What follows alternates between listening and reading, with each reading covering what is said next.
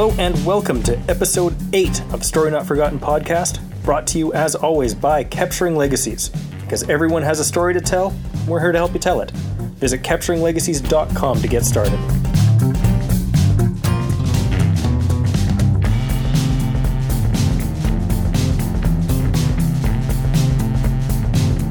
My name is Liam Rathgaber, partner and anthologist with Capturing Legacies and your host. Joining me today is a musician, multi-instrumental musician, singer, songwriter, just all-round producer, all things, I don't know. All-round entertainer. Yeah. Neil Gregory Gunhold. Yep. All right, without any ado, why don't you tell us a story? Sounds good. I was thinking before we were doing this as to what kind of story I was going to tell, because I have a few G-rated ones and a few very, very, very not G-rated ones. But in my life, I have always said that someday I'm going to get old, and the only real value in my life will be the stories I can tell to young people, and nobody wants to hear stories about the really smart things you didn't do. So therefore, here is one of the dumber things that I have ever done. And you are going to put a content warning on this, of course. Strong content warning. Very strong content warning. That would be ideal. When I was, I guess, about 16, my mother wanted me to get a job. And I guess I was 16. And I took my acoustic guitar out and went busking. And you got to remember, this is the mid-90s, early 90s, when minimum wage was about $5, and I discovered that busking was making me about $30 an hour, so I was like, all right, well, screw a real job, I'm gonna busk. And busking wound up becoming a very, very large piece of both my income and my life. I met a lot of people doing it, many people who are now business contacts and so on and so forth. But in addition to that, because it was my social life, I liked to, once I turned 18, he says, winkingly, add occasionally some chemical excitement to the whole process. There was a night, I recall, where I had agreed I was going to finish busking. I busked on Prince's Island at the time, and I was going to finish busking and go meet with a couple of friends whose names I shall not include because I'm sure that they might be uncomfortable with this. Anyways, and so, identity's protected to protect the somewhat less than innocent? Protected, yes. I was going to go meet them at a cafe called the Mermaid for an open jam. And as I was walking towards this open jam with the intention of going to Electric Avenue, and I don't know if anybody has been in Calgary long enough, Electric Avenue used to be the highest concentration of bars in North America for a short period of time. It was 11th Avenue downtown, and there were like 25 bars, and it was a great place to busk late at night on a weekend. As I was going towards the Mermaid Cafe, I encountered an old friend of mine who just happened to be a drug dealer. And he specifically told me that the RCMP were on his tail, and he was going to have to be leaving town, but that he had an entire sheet of LSD. And he was damn well going to finish it tonight. Would I like some? And I thought about that for approximately 0.3 seconds, and I was like, yeah, sure. So he popped a couple of those into my mouth. I proceeded to the Mermaid Cafe, where within a good solid hour, I started having angry conversations with the stool that I was sitting on. Although apparently I performed exceptionally well during the jam. Halfway through the jam, a gentleman whose name was Pascal, he was a hitchhiker coming in from Quebec, joined me on hand drums. And in addition to this, my drug dealer friend also made his way down to the Mermaid Cafe. And somewhere about halfway through the jam, my friend came up and told me to open my mouth and slapped a little bit more LSD into my open maw, as it were. And I started getting really, really high. Now, it has to be said that I have never been a person, I'm going to put a caveat on this. I don't do drugs anymore. It has been a very long time since I've done drugs. This was me as a much younger man. I am now middle-aged, and I don't think I could do this kind of thing to my body anymore. Also, kids, it's, quote, bad, unquote. So I wound up with Pascal, and I guess I was on about 4 tabs of LSD by this point, and we proceeded down to 11th Avenue to start busking together. My friend, the drug dealer, gave me a pair of yellow, sunshiny sunglasses that made the entire world look golden and amazing, and continually kept coming back while I was playing and telling me to open my mouth and putting more drugs into it. Now, normally I would say this is a bad thing, and every now and then, though, things will work out amazingly well.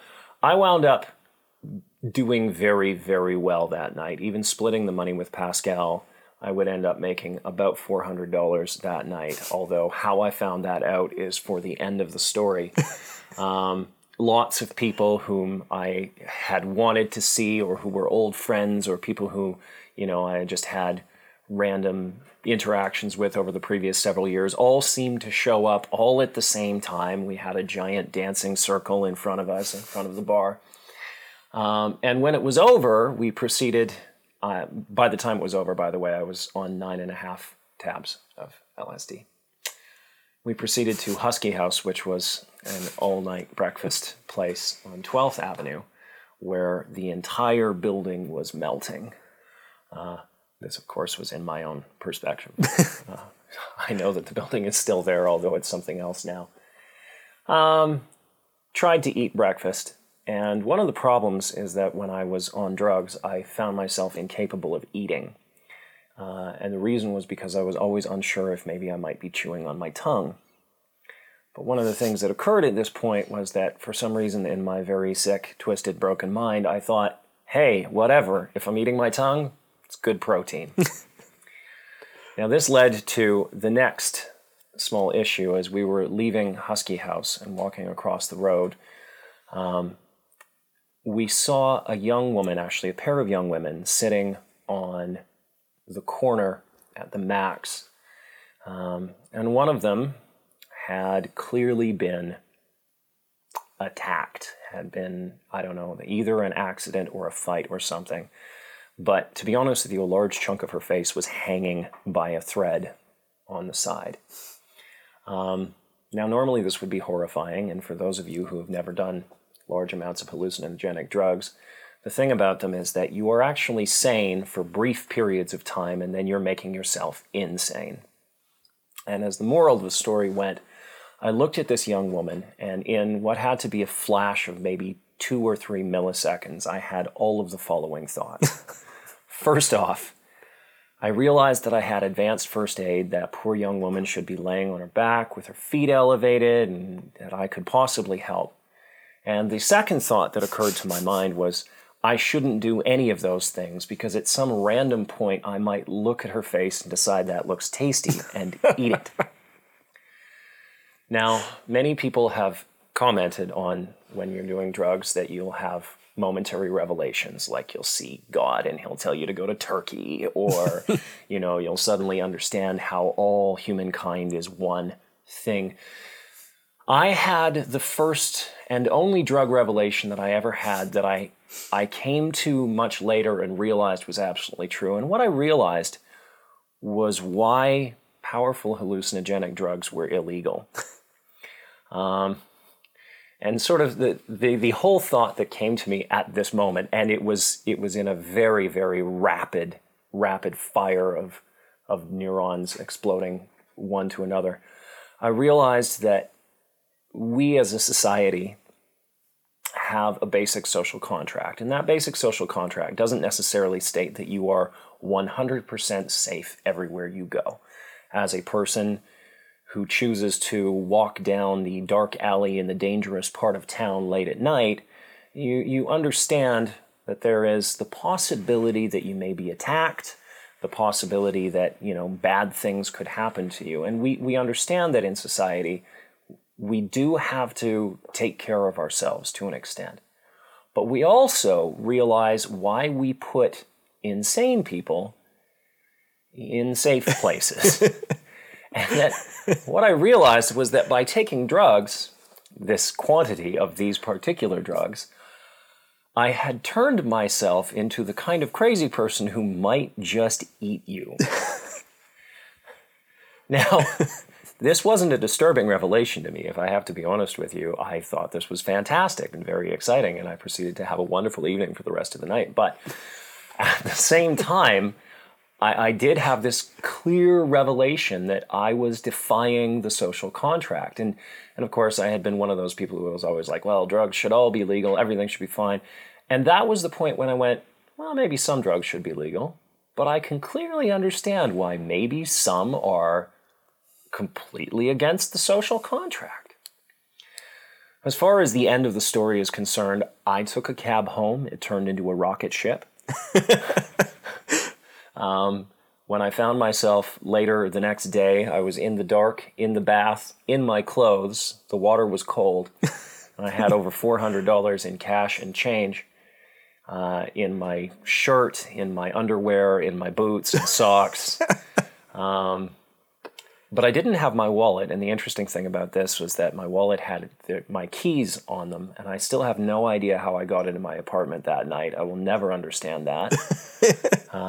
I received a phone call from Coconut Joe's, which was a bar down there that day, and they had my wallet, which seemed very strange to me because I know I did not go into any bars.